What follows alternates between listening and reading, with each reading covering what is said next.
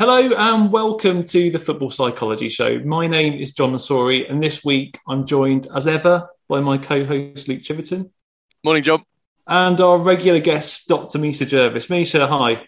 Hi, lovely to be here.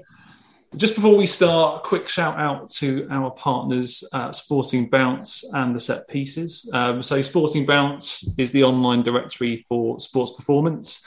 It's managed by former guest of the show, Professor Mark Jones.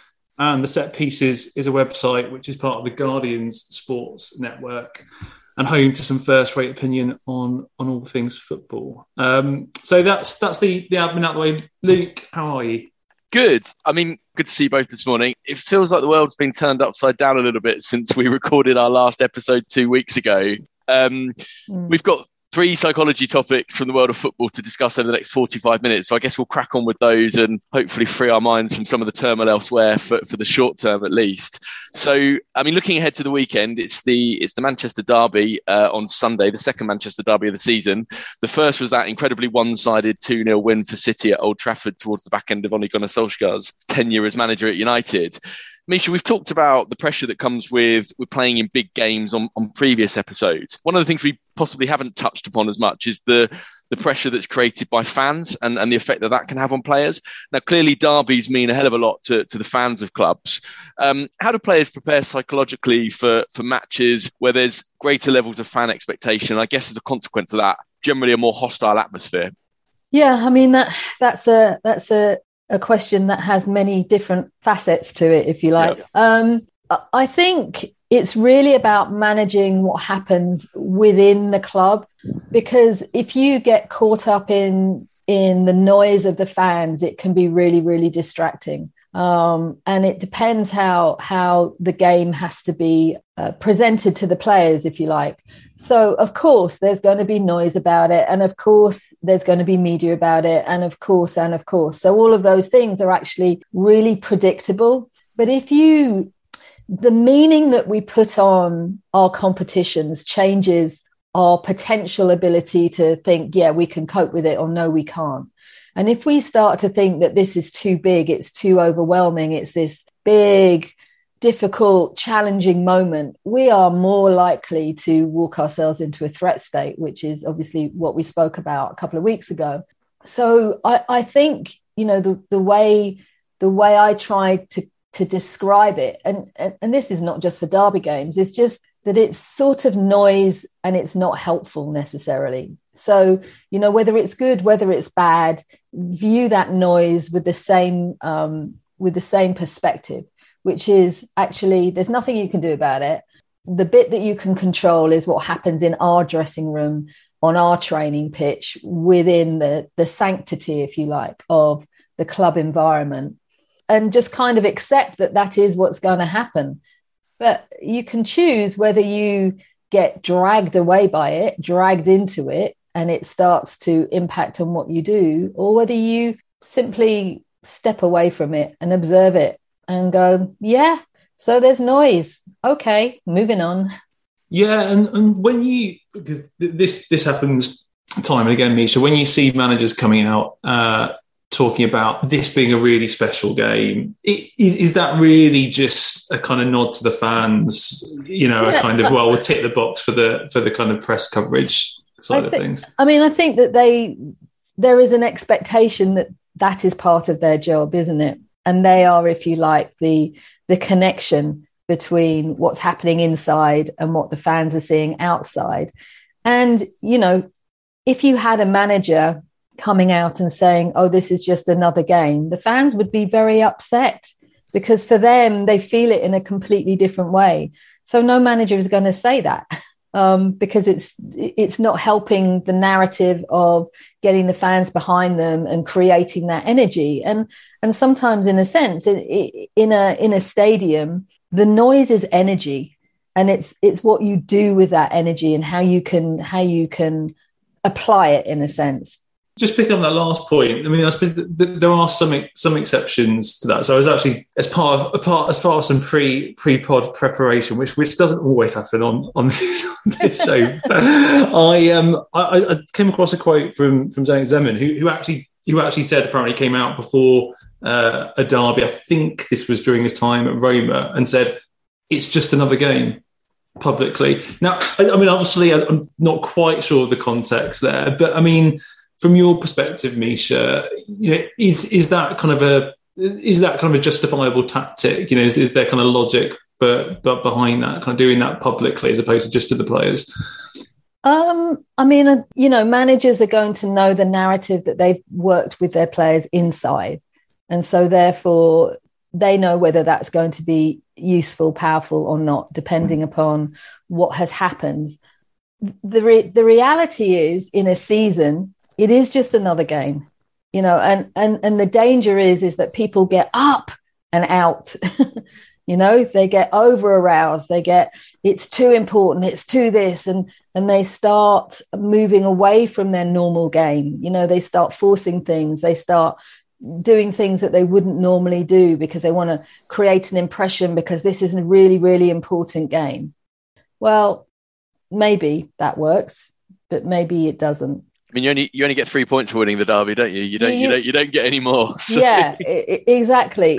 It is the same number of points, and I think you were kind of asking questions around how you retain that focus and how you navigate the notion of aggression within that, and when it's noisy, when it's kind of aggressive around you, your challenge is to find a different space to play. And I was going to ask you, the word aggression gets used a lot, and I thought we could maybe unpick that a little bit, because I'm not sure that that's a useful word either. Yeah, that's a really good point. So just for anyone listening, so this is a kind of reference to an interview that we conducted last year with Boris Balint. He's the Dynamo Zagreb psychologist. I probably should say that he is talking in his second language, so that could be one of the reasons that word was used. I think what he was trying to talk about was the trade-off sometimes between focus and energy. So he said when he spoke to us, he said some players are very good at focusing, but their energy levels are too low. But when we try to boost the players, they become more energized but lose focus.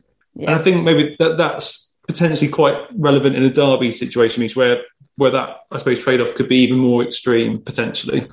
Yeah, and I think, again, the word aggression is used and in my opinion, misused, because aggression comes from a place of anger. And if you're angry, that means you've been hurt. Now, that is not a useful emotional landscape to be living in.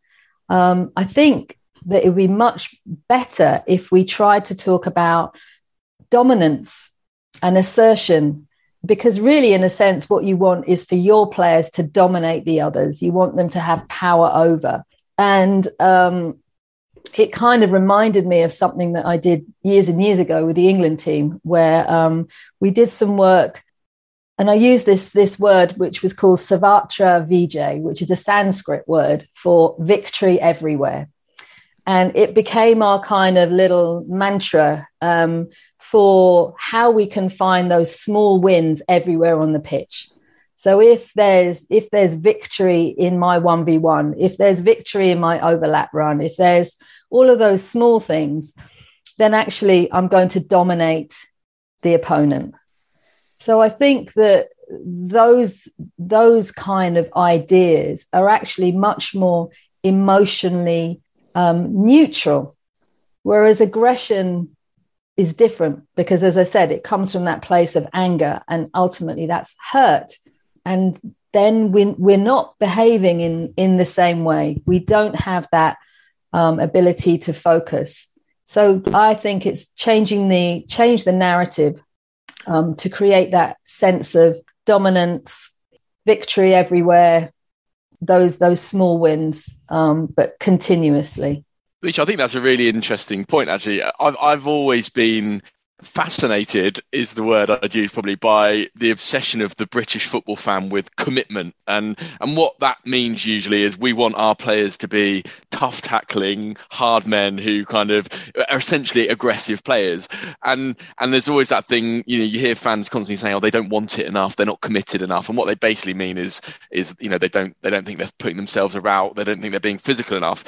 And I've always thought actually commitment in football to me is it can be the very small diminutive winger who constantly again and again and again tries to take on their fullback. Absolutely. And that takes a great deal of bravery because, if you sit on the ball, you could get tackled, you could get hurt.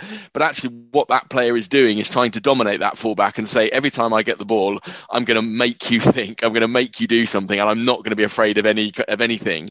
And I do think sometimes derbies are a good example where that misplaced idea of commitment can create quite aggressive, quite hostile atmospheres. And I agree with everything you said, really, that takes away focus and possibly takes away the ability of the players to do what they probably should be doing in a more controlled way.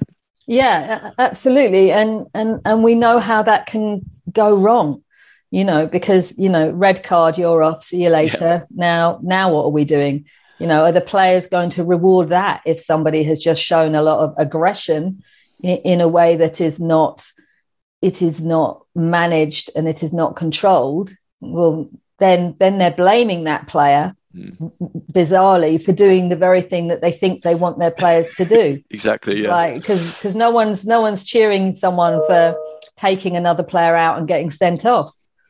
It's the language that we use, I think, is important. And I think that there are assumptions that when people use that word aggression, that we all know what we're talking about, but maybe it needs more clarity. I mean, it sort of feels very apt that we've decided to focus on the word aggression on this particular episode of the pod. So I definitely agree with all of that, Misha. Indeed. Misha, are there any particular techniques that you would employ, maybe not specifically prior to a derby, but maybe a big game, in order to try and kind of achieve that balance that we were talking about? Well, I think you have to, the example I gave where we used that the Savatra VJ was actually in the European Championship where we got to the final. This is when I was with the women. So we kind of used that as it developed through. In the end, we weren't ultimately successful, but we did things that were unexpected of us, I think, in that tournament. And the other thing about that is that it's something that I can control, I can manage, I can control what I do in a 1v1.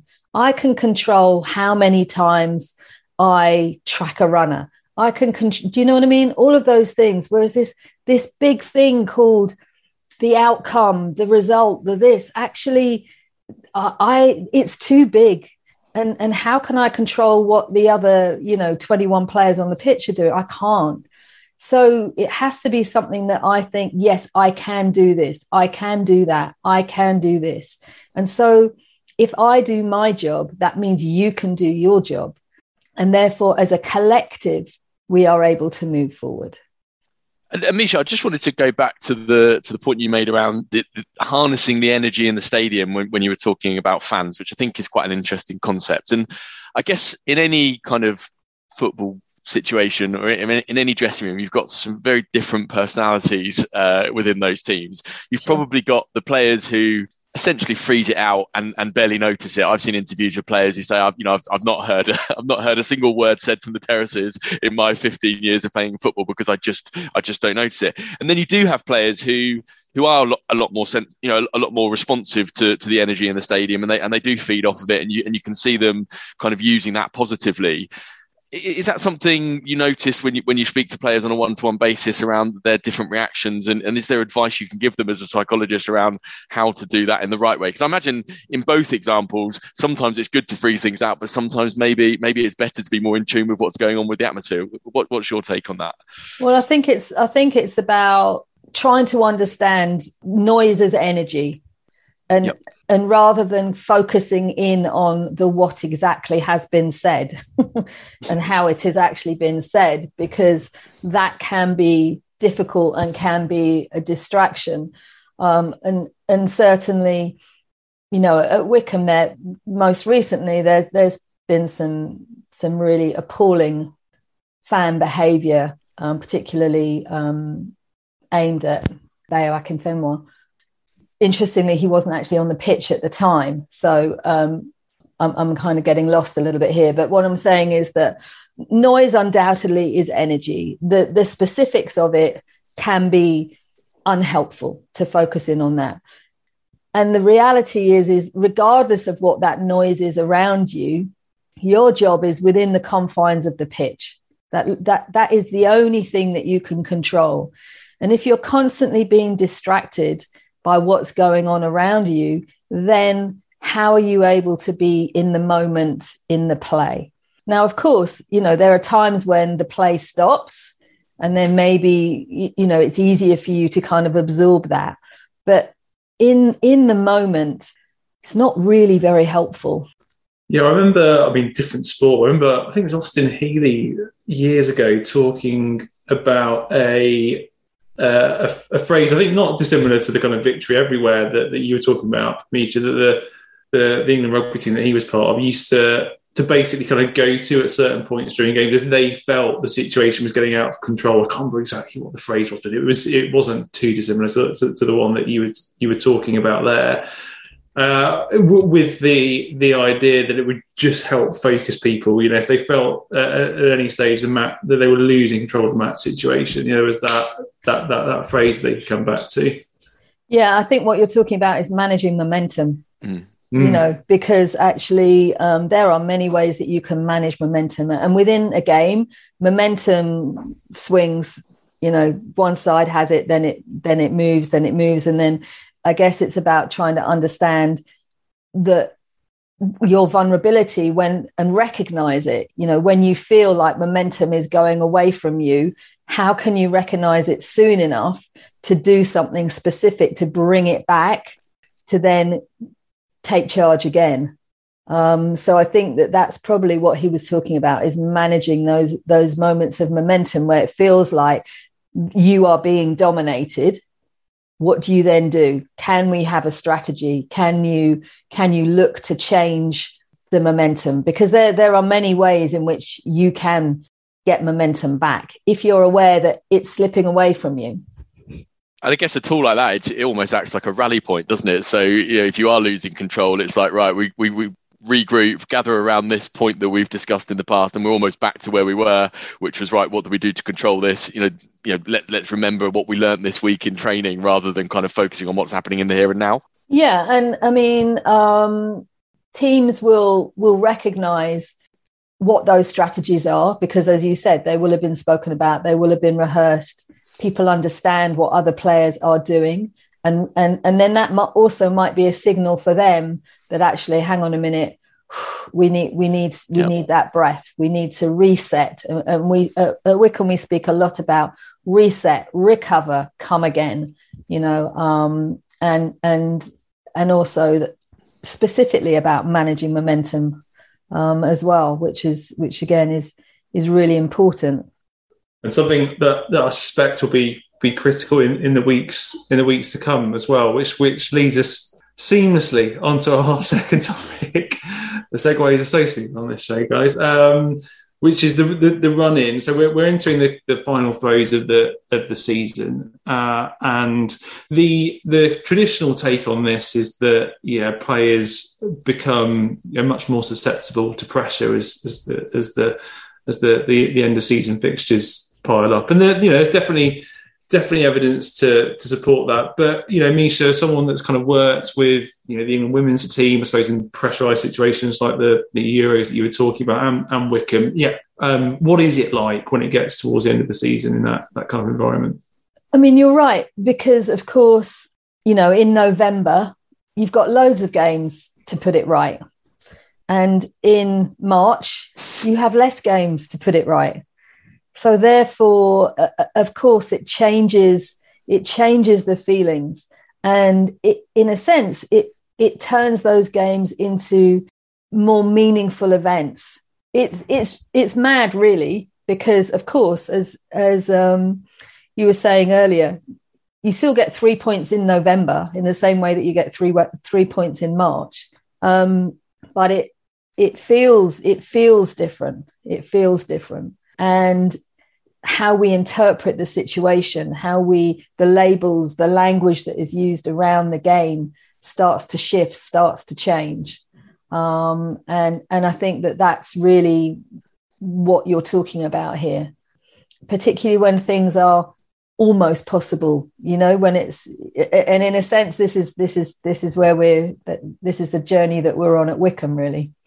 Well, you're in a fairly tense playoff push this season, and when we were coming up with this topic, we were thinking about relegation, European places, promotion, playoffs.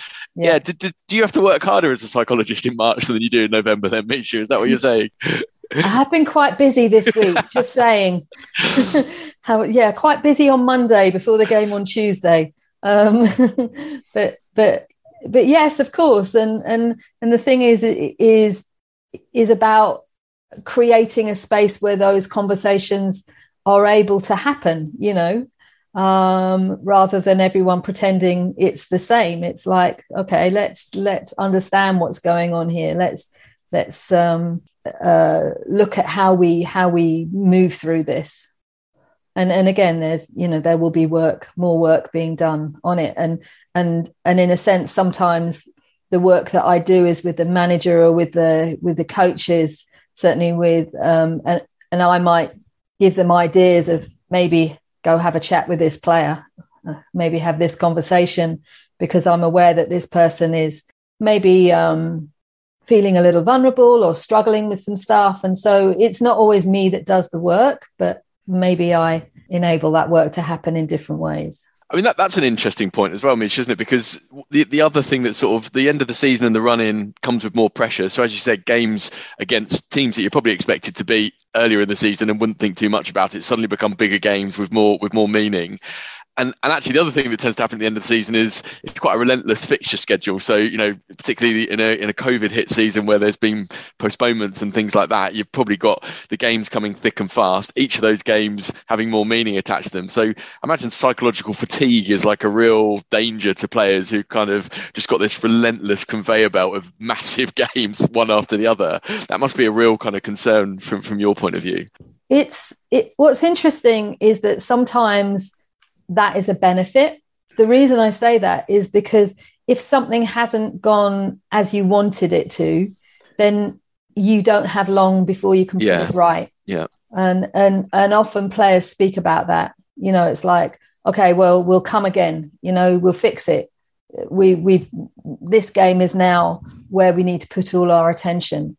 Whereas if you don't have a game for a long time, sometimes that can be also problematic, because maybe people dwell on what didn't go well, maybe they kind of replay it, maybe it becomes a bigger burden. Whereas if you then play the next game, it's like, okay, that's now we're moving forward again, now that's done now. So I think players often want to do that. They want to put it right, they want to play the next game, but of course it is a big ask. Tuesday Saturday is challenging emotionally, physically, and for the staff as well, by the way, not just the players, because everyone has been doing this, this constant cycle. And so how everyone manages their own recovery, staff included, is really, really important.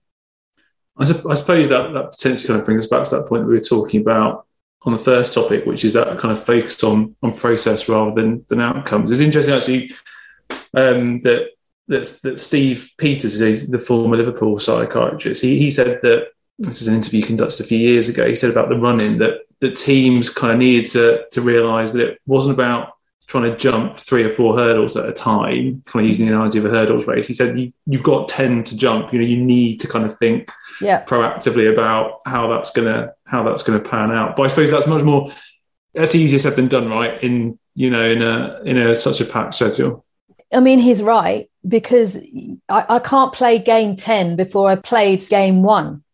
And if I'm future focused, I'm not managing the here and now. And so for me, it's really important that we play in the moment. The only things I can control is now. That's it. And literally that's how we have to keep doing it. Keep pulling that narrative back into this game, this moment, us here together. What can we achieve? How can we achieve it?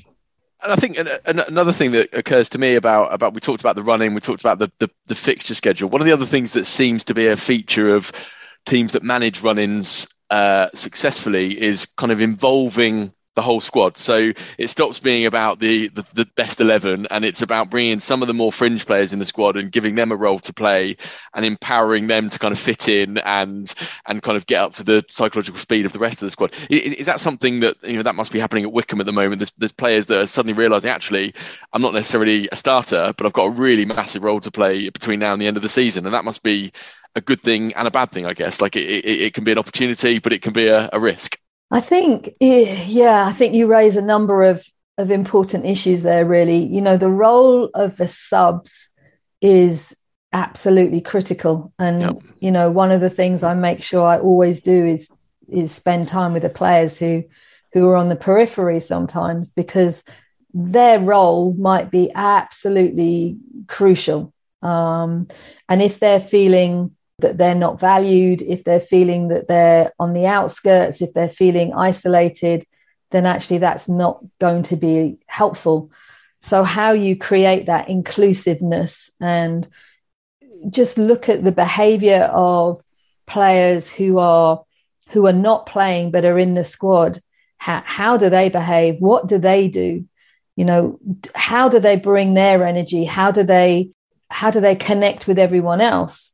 And I think it's testament to those players who are able to still be present, still connect with the team that's on the pitch, even though they're not going to get on the pitch, that speaks to the connection and the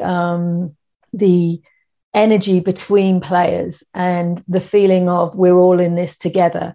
Every person is valued. And it's interesting how you work with those players, because they're hugely important. If in training they're not giving their all, then actually they're not helping anybody else. If they're going, I'm not going to play, so what's the point? Then you have a problem. Whereas if it's a perception of my job right now might be in training, my job right now might be to provide the biggest opposition, the biggest challenge that I can, because if I do that, then that's going to help Fred do his job better. But again, it's about what's the culture of the club?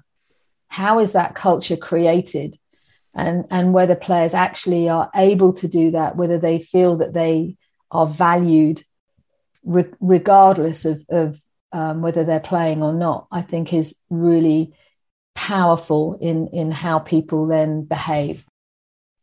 Such an interesting point, Misha. It really is. I was just thinking about it's not a run-in per se, but the parallels are there. So when England kind of last played their last major tournament, I think Gareth Southgate was kind of talking about how he selects the squad, and I think I'm sure at kind of one point he kind of talked about the fact that this is such an important dimension. When you've got players who really are going to spend the tournament on the outskirts, on the periphery of the squad, it's and people kind of pour scorn on this, but it's not just about their technical ability. The character of the individual is so important. And I think sometimes, and I'm kind of certainly guilty of this, as speaking kind of as a fan, you kind of forget that to some extent, and you kind of think, well, why is he picked so and so? And I think actually Eric Dyer was a really good example. Speaking as a Spurs fan, that there was talk about him going to the Euros last summer, and I was kind of thinking he's had a really poor season on the pitch, but actually kind of subsequently, there's a couple of interviews, and Southgate just talks about the leadership qualities that he possesses off the pitch and how important that is to the squad. Yeah, huge. I mean, certainly when I was with England, I'd spend a lot of time working with the subs, and at Wycombe it's the same. I mean, at Wycombe it's quite fluid. People are in and people are out, so it's quite fluid. But there is a group of players as well who need to feel valued and have a huge role to play. When you're in the dressing room and everyone's in the dressing room, whether they're a starter, whether they're on the bench, or whether they're not even in the squad. What does that then say about the unity of that? It's powerful, it's meaningful. And as I said, the other thing is the bits that you don't see is what happens in training. Because the 11 players who are starting, they need to train against players who are not starting. So what happens to the quality of that work if those people who are not starting are feeling that they're less than, that they're not feeling that they're valued? Well, what's going to happen to the quality of their work? And then if their work isn't good, that of course is impactful for the starters. So I think, there are more complexities at play here. And in a sense, the public just sees the game. They don't necessarily see the subtleties of the work that goes behind the game, the work that happens on the training ground, which is absolutely crucial. It's a really good point, John, that you made around the picking of an England team. I suppose that's quite a unique thing, or a squad rather, for a tournament. That's quite a unique thing in football. And I guess there is that tendency to think, you just pick the 23 best players and you're done. But actually what you're building there is a team and a team dynamic, and you've got all of that kind of stuff that isn't necessarily football related, all that management theory, personality types, all of those things. Actually, you're trying to pick 23 bits of a jigsaw that connect in the best possible way and create the best dynamic. And you've got a nod to kind of having an 11 at any point in time that is technically good as well. So it is interesting that we probably don't think that that's as much of the role of the England manager, but actually that's probably 50% of it. I would have thought is creating a 23-man squad or a 23-woman squad, which is the right squad, the right balance of those different aspects. Yeah, because particularly in a tournament, those people are living cheek by jowl with each other. Yeah. There's no escape. You don't come up for air until the tournament's finished. So, how those people contribute is absolutely huge, and a lot of it is unseen but powerful and important. I remember when we spoke to Gareth and Richard, Misha, they talked about, them being the classic example of an extrovert and an introvert. It just makes me think, if you had 23 massive extroverts in your squad, living cheek by jowl. Yeah, never going to work. Too much ego. Probably wouldn't make it to the third group game, let alone. Exactly right. And people have power in different ways, and Gareth and Richard are perfect examples of that, in terms of how they also connect with different players as well. Yeah. To talk about peripheral characters and substitutes leads us. I mean, the segues are coming out thick and fast, guys. they're laboured at best, John. They're laboured at best. Leads us nicely into our third topic. So, last weekend, as we record this, Chelsea lost the League Cup final to Liverpool. And for anyone that didn't watch the game, it was 0-0 going into the last minute of extra time, at which point Chelsea decided to bring on Kepa for Mendy. With the forthcoming penalty shootout in mind, so there was a precedent here. Kepa had done this before for Chelsea. He's got a really good penalty saving record, it should be said. He then came on, proceeded to save none of the penalties that he faced, and then, because it had gone into sudden death at this point, missed the deciding penalty that he was forced to take. Misha, we were talking about this just before we came on it. I mean, I haven't come across a situation like that before. What kind of impact will kind of that have had psychologically on those players involved? So, Kepa and Mendy in particular, I suppose. Yeah, there's a lot of psychological challenge in that scenario, isn't there? And depending upon who you are, you're going to be feeling it in a very, very different way. The expectation for Kepa coming on is you can save these penalties, therefore you can save us. So because of his past experience, he may be well thinking, yeah, okay, I can absolutely do this. And it's likely that the other players will be thinking, yeah, this is fine. We've done this before. We know how it works. We trust in this process. It's going to be fine. The problem is that as a goalkeeper, you have very little control in a penalty shootout. It's kind of stacked in the favor of the striker. So whilst goalkeepers become heroes when they save penalties, it's for the reason that it is unlikely that they're going to do so because of the way it's stacked. The other challenge for him was that probably no one was assuming that it would get to the place where every single player had gone through and, oh goodness me, now now the keeper has to do it. That again is an unlikely scenario, and quite possibly because he literally had just come on, he had not kicked a ball. So if you don't kick a ball, you're not warm. You need to kind of go through some of those motions to actually warm up the motor skill. And he hadn't been able to do that. So that might be where he came a cropper, because he actually hadn't kicked anything. So that's difficult. Whereas for Mendy, you also have another different challenge, which is one would like to think that he knew that this was going to happen. And as you were speaking about earlier, he actually played a really, really good game.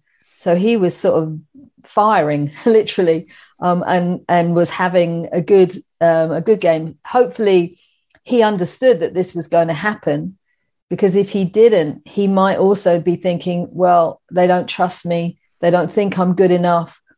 This is really odd, given that I've been playing so well in this game. How come I am being subbed? And again, it depends on what was happening behind the scenes. If it was understood, this is a strategy, this is what we're going to do, everyone's buying into it, then that's one thing. If not, it can unravel. It can unravel for Kepa later on, and it can unravel for Mendy later on. So I think that there's different work to be done with both of them, really. Yeah, it's a really interesting. It's one of the penalty shootouts are one of those rare kind of things in football where the psychology is laid bare, isn't it? Like it's there in all aspects of football, but as a fan, you see it. I think in terms of what you were just saying, Misha, it sounds as if from Mendy's perspective, this is probably something that he was expecting to happen anyway. So I think the psychological damage for him is probably less at a minimum, I would say. Yeah. But there is an interesting point you make, which is, at what point do you make a judgment that Mendy has had, he's made countless saves in the game, and actually, his confidence and his psychology going into that penalty shootout, if he were to stay on the pitch, there's that phrase, isn't there? He probably was feeling a foot taller than he actually was, just based on the momentum that he had psychologically from how well he played. At what point does that become a consideration? You think, actually, I know we've got this plan, but actually we're gonna go with the momentum on this particular example because we think that's the better thing to do. Because obviously Kepa's coming in completely level. He hasn't got any ups or downs, from having played in the match. Well, you raise an interesting point as well, which is Mendy being 2 feet taller. There was some research done which basically showed goalkeepers either saving goals or letting goals in, and then they asked the players to judge how big they thought the player was. And it was the same player. It was the same goalkeeper, by the way.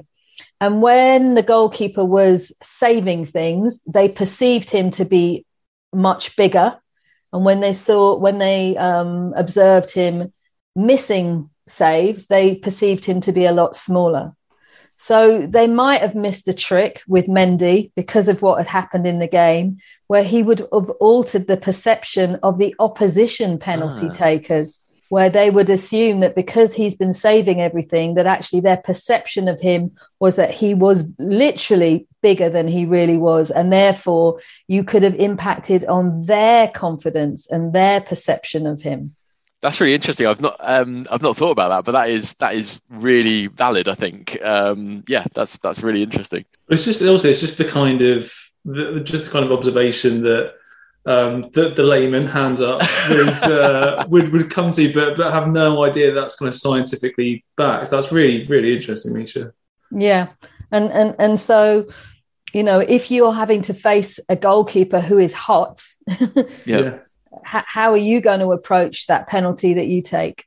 And also the psychology of the whole 120 minutes has been Liverpool having chance after chance after chance and just thinking we can't get past this guy. Right. So you take that into the penalty shootout, and that has got to be worth quite a big advantage, hasn't it? So that's what I mean about missing a trick, and that's why you can have a strategy, but you also have to read the moments. Yeah. And maybe he didn't quite get it right on that. Maybe because he didn't think about Mendy and Mendy's impact on the game and how that would then be playing out for the Liverpool players. It's quite interesting as well, Misha, because mind games seems to be a bigger part of penalty shootouts than it probably ever has been historically. There does seem to be a lot of it seems to be an accepted part of the routine now that keepers will try and kind of stand around the kicker and say the odd thing, or sure. they'll do small little things to kind of put off the kicker. There was one particular instance in this shootout where I think Kepa was trying to sort of play some mind games. It was Virgil van Dijk taking the penalty, and he sort of stood more to one side of the goal as if to say, I want you to shoot where the gap is biggest. And I think it was very interesting. Like, a lot of people made a lot of it because Van Dijk stepped up and just went for the side of the goal where the keeper was stood, i.e. not the one he was being pushed towards. And Kepa got nowhere near it, and he absolutely leathered it past him, and then kind of just stood there and kind of gave Kepa the eyes after that, as if to say, right. And it's a bit like what you were saying, dominance over, said, I see what you tried to do there. It didn't work at all. Yeah. And after that, Kepa seemed to shrink a little bit more and kind of stop trying as many creative things. Yeah. What's your take on mind games and the psychology around things like that? I mean, they're obviously very specific interventions, but they're interesting. Of course. And there's, I think the reason that we have an understanding, no, that's not the right word. We see the mind games more obviously is because everything stops. Yep. But the reality is that those kind of things are happening all over the pitch all of the time. But we don't see them in exactly the same way because the moments are fleeting. But those notions of dominance and how you can subtly influence the players around you, that's happening. That's happening everywhere, all the time. The penalties, of course, are a more controlled situation, and so you have more possibility to be more purposeful about how you do things, and of course there are strategies both for keepers psychologically, and there are strategies for penalty takers, and there's a lot of research and evidence about what makes a successful penalty shot, because of course the reality is for the striker is that strike is actually not a very difficult skill. What makes it difficult is the context, is the emotion, is that all of the other stuff around it that changes the player perception of their ability. Yeah, that's what happened. Van Dijk clearly just absolutely dominated Kepa, and then the players that came after him saw that. Yeah. So that again influences the other people who are getting ready to take the penalty. It's also, I think, kind of another interesting insight into how psychologically demanding playing in goal is. I was just thinking back to kind of other goalkeeping kind of performances of note, and I was just thinking about Loris Karius, who famously cost Liverpool the Champions League final, arguably. A few seasons ago, and I remember reading an interview with him afterwards, and he was kind of just talking about the fact that it's taken him months to recover. Because that you are in like no other position on the pitch. You are in the spotlight for your mistakes. Misha, from your kind of experience of kind of working with teams, are there kind of particular techniques that you have to deploy, or sensitivity that you have to be aware of when you're talking to goalkeepers in particular? I think it depends on who the person is and what they need, and they're different. We were talking earlier about subs. I think one of the hardest sub positions to play is the number 2 goalkeeper. I think that's really a hard place to live. So again, it depends on who they are, what they're coming with, where they are in their journey, in their career. And again, it's one size really does not fit all. And I guess the role of the psychologist is to be sensitive to individual needs. Well, Misha, you told us before we started recording that you hadn't really had much time to think about the topic about penalties, and judging by what we've just discussed, that was so interesting. There were genuinely things there that I haven't read any commentators come up with over the last week. So thanks for that. Happy to help, guys. That's about all we have time for this week. Unfortunately, thanks, Misha, so much for your time as ever, and best of luck with the run-in. We've got our fingers crossed. Thank you. Here at Pod HQ. Luke, thanks as always. Thanks, John. And thanks very much for listening. If you've enjoyed what you've heard, then please do leave a review on your podcast platform of choice. It really helps. We'll be back in a couple of weeks. So until then, take care.